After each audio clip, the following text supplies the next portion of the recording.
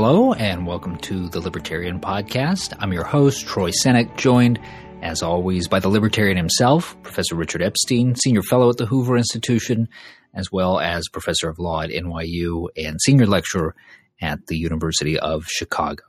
Today, what the Post gets wrong. And Richard, your most recent column at Defining Ideas was dedicated to the new Steven Spielberg film, The Post, which we learned earlier this week is a Best Picture nominee at this year's Oscars.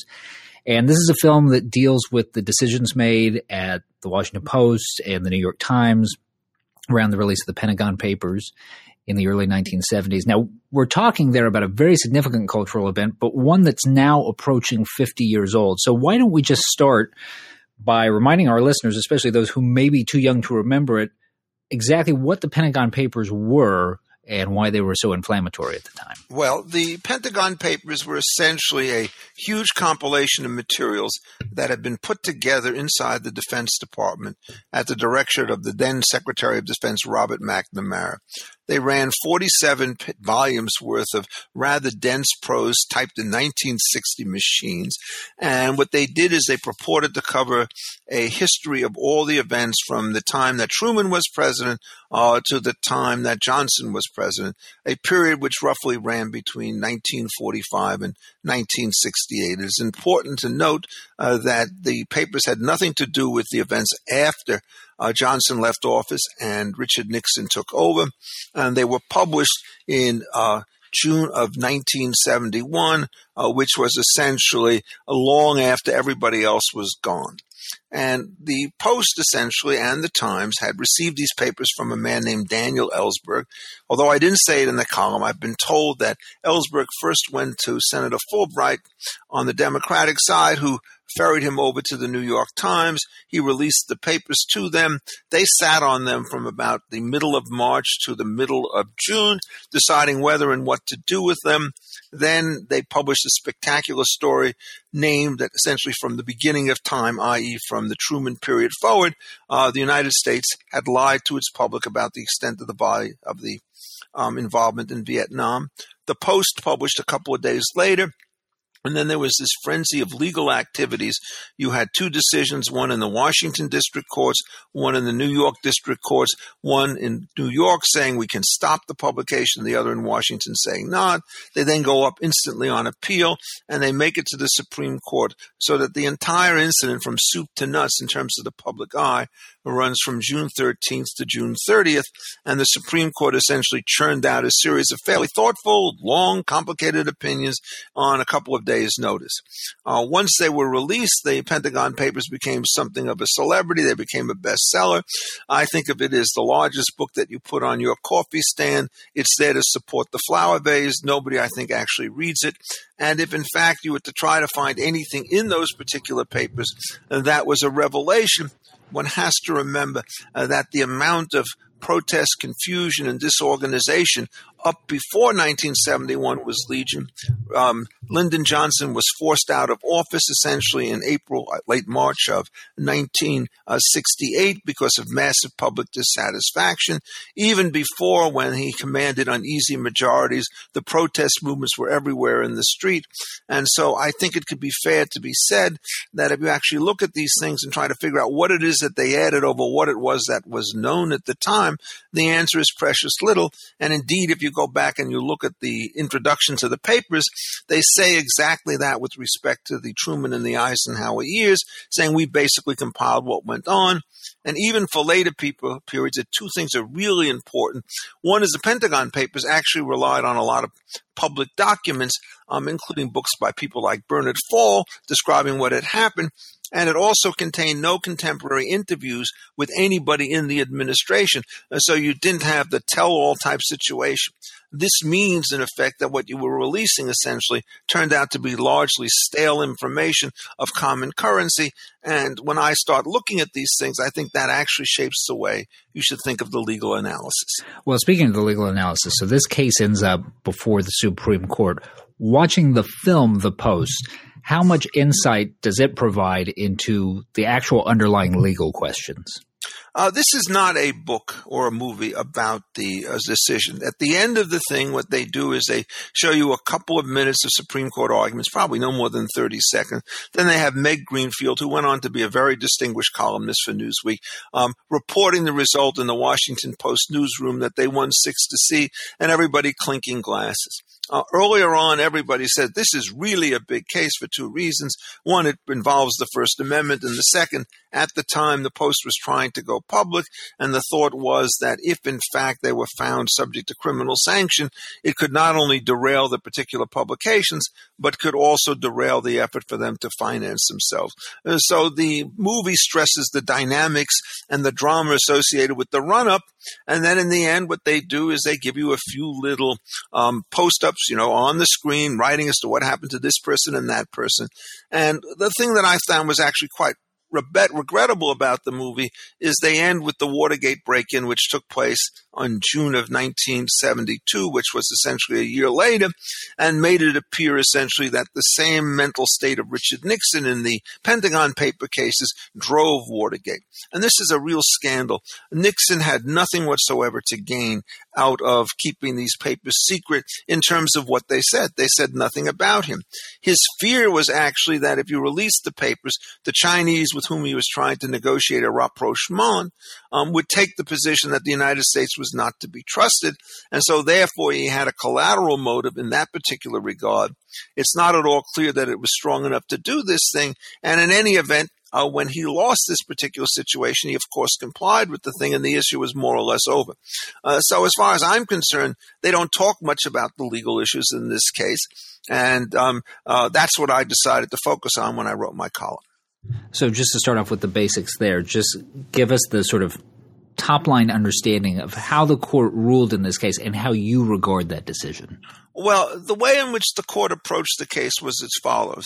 There is a general proposition of the First Amendment which says that all forms of prior restraint of information shall not be allowed. And you could go back and you can quote Blackstone, who said that that's the chief element of First Amendment protection. At that particular time, it was understood that even though you could not block the publication, you could sue somebody for libel. And although it wasn't stated, clearly you could sue them for breach of confidential relationships if the information that you released was something that you were bound by contract to do it. But there was no ex ante relief. By 1964, the world changes another way.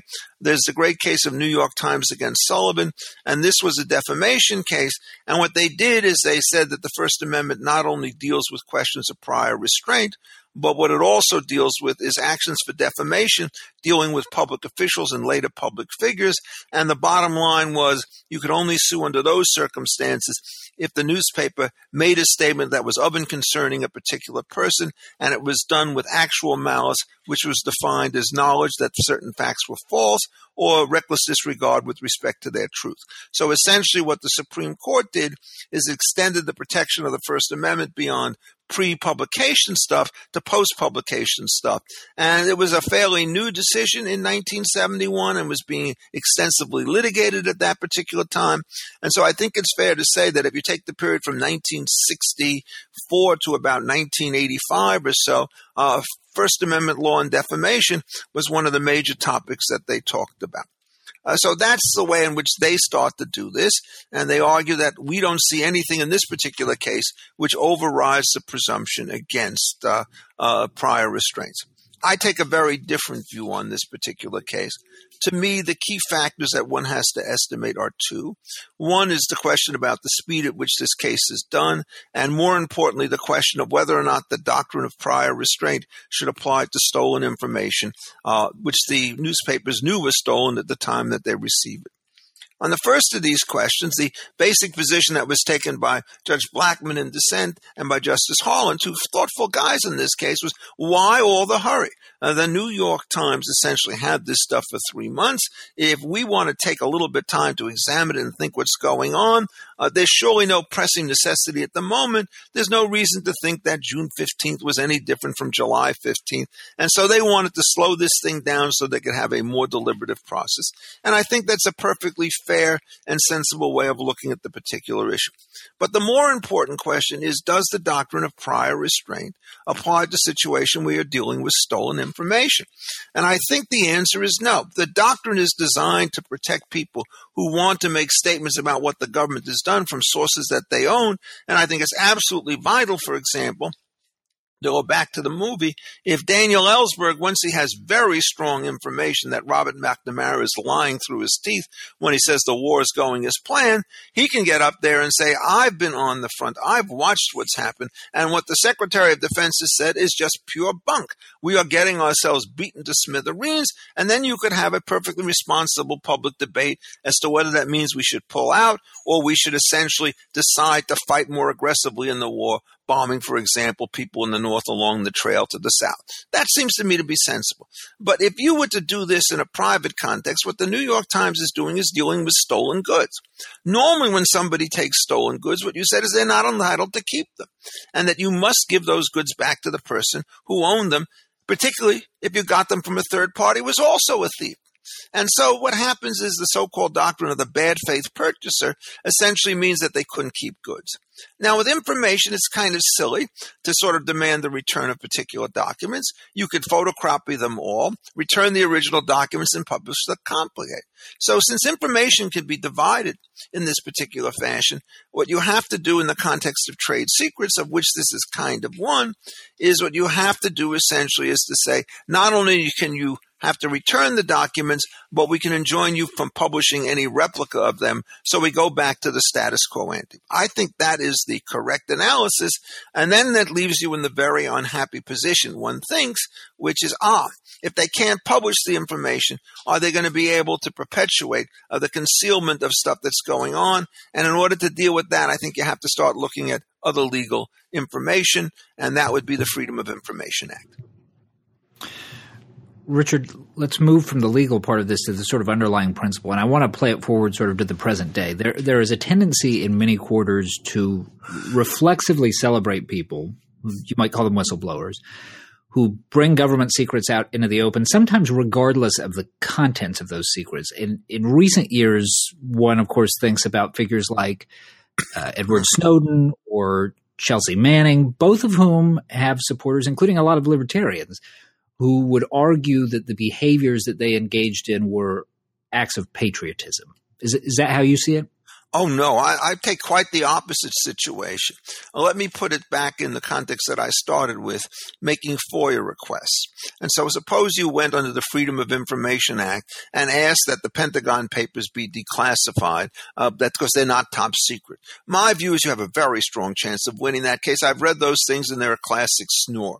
But as Justice Brennan said in his case, in his opinion, in the Pentagon Papers cases, you start talking about operatives overseas, movements of troops and so forth like this. This is information which can put current American people overseas and in this country in great jeopardy. And it seems to me that the government has a perfectly legitimate interest in demanding that this stuff be quiet. And I think, in effect, that if anybody inside the government releases that information, they should be subject to very severe criminal punishment. And since the person who receives it knows that it's stolen, as on the analogy to the private law, I think anybody who publishes that information knowing that it's classified should be subject to very serious situations. And the danger of the legacy of the New York Times on this particular point is that one seems to say, well, maybe you could publish the guy who released it, but the third hand who gets it from him, i.e. the newspaper, is going to be free of sanction. I regard that as actually crazy. And that, to give you an analysis, suppose somebody had a trade secret about the way in which a company had developed a secret process at great amount. And what they do is they release it to somebody else. And that party now wants to publish it in order to embarrass the company. It seems to me that you should be able to enjoin that, and the doctrine of prior restraint has nothing whatsoever to do with the case, because otherwise what happens is the publication of a trade secret results in the destruction of property that's worth millions or billions of dollars. And the same thing happens with a different kind of loss when you are dealing with these releases. So I think the sort of the hardline libertarian principle that you could say whatever you want is wrong because it doesn't take into account serious questions of confidentiality. It also ignores the very corrosive effects of defamation. It also essentially allows people to engage in various kinds of fraud. The way to understand speech is that freedom of speech, like freedom of action, is hemmed in by all sorts of limitations. It's a presumption and it's not an absolute. And dealing with stolen papers of any sort, kind of description is something in effect that takes you out of the presumption and puts you into the land of serious trouble. And we certainly recognize that with trade secrets because, for example, we have legislation about the foreign theft of American trade secrets, which makes all of that kind of stuff criminal to anybody whom we could catch within our jurisdiction. So this is a classic illustration where the absolutism of a certain kind of libertarianism, I think, really brings discredit to the intellectual coherence of the movement. You talk about this in your Defining Ideas piece as something that you call First Amendment exceptionalism. Basically, the absolutist interpretation of the First Amendment where the right to free speech trumps almost any other considerations. So on this point, a lot of our listeners might hear that and think, well, the text says Congress shall make no law. That sounds pretty absolute. So as a legal matter, where and how do the exceptions come in? Well, I mean, if you really were to take that position, then you could never take private property without just compensation and so forth. And the Constitution is a very different kind of doctrine. What everybody knows is that the way in which this thing was drafted is that the provisions that you find in the Bill of Rights are essentially presumptions. What it means is Congress shall make no law restricting the freedom of speech. And then you have to figure out what it is they mean by freedom. And freedom essentially means that you're allowed to speak only to the extent that you're conformable to the standard rules of social discourse. And so you are free to speak what you mean, but you are not free essentially under these circumstances to lie about other people and create defamation or to commit fraud or mayhem. And the thought that somehow or what the Congress does is to take all sorts of conduct, which is today universally regarded as improper, including the use of fraud as a tool, which every libertarian will condemn, is just to misread the Constitution. So if you go back to the history, the whole question of implication under the so-called police power is a problem that started in the early 1820s when it was first mentioned and continues to resolve us today. And what one says under this is, what are the grounds on which you can justifiably restrict the freedom of speech or the freedom of religion? The freedom of religion may mean that you can have certain kinds of worship, but it doesn't mean you can have sacrificial situations of somebody else's children in order to serve a higher deity. So the whole Constitution is essentially a balancing and weighing of interests. Now the question is this formless? And the answer to that question is if you do it badly, it's formless. And most of the modernists essentially, I think, go very far astray when they assume that there's no theory that guides what these particular exceptions should be, and so that everybody can pretty do whatever they want, and so therefore all the provisions of the Constitution are a dead letter. This was actually a point that was confronted in Lockton, New York, in a very thoughtful opinion by Rufus Peckham, generally reviled. He says, I've got to figure out how I could basically read the police power, dealing with health, safety, morals, and general welfare, the four categories, so it doesn't cover every last thing that happens. And so what he said under these particular circumstances, there are two kinds of legislation that are out from underneath the police power. One of them is a kind of paternalism with respect to adults who have full capacity. You can't treat them like infants. And the other is what he called labor laws. And what we would say is you cannot use the power of the police to suppress lawful competition in economic markets. And the only way you can figure out what these exceptions are and how they ought to work is to actually have a pretty coherent classical liberal view, which essentially starts with presumptions in favor of limited government and private property, and then works out all of the exceptions. And you have to do that also under the First Amendment, because there is not a single person on the face of the globe who, when put to it, would say, barefaced lies should be constitutionally protected. Congress can't do anything about it. And some people will say, well, maybe Congress can't do anything about it, but common law actions can do it. The problem is, what's the source of federal common law? And you're going to be faced with exactly the same kind of problem. So the absolutism on the part of anybody is incorrect. And then the total permissive nature of the so-called living constitutionalism is wrong. And you have to steer that middle course. It's hard to do, But this particular case is exceptionally easy because there is no one who thinks as a matter of private law that one private individual can take confidential information from another and then just simply sell it to the world and not face any kind of adverse consequences. Trade secrets are protected under every conceivable version, and you couldn't do that under federal law if it turned out that the absolute position was correct. So it is just one of these breathtakingly blinding big errors, and textualism, which ignores context, is as dangerous as contextualism that ignores text. All right. Thank you, Richard. And thank you to our listeners. And remember, you can follow Richard on Twitter. That's at Richard A. Epstein. You can read his weekly column, The Libertarian, by visiting Defining Ideas at hoover.org. And you can help us out by rating the show on iTunes. For Richard Epstein, I'm Troy Senek. Thanks for listening. This podcast has been a production of the Hoover Institution. For more information about our work, please visit hoover.org.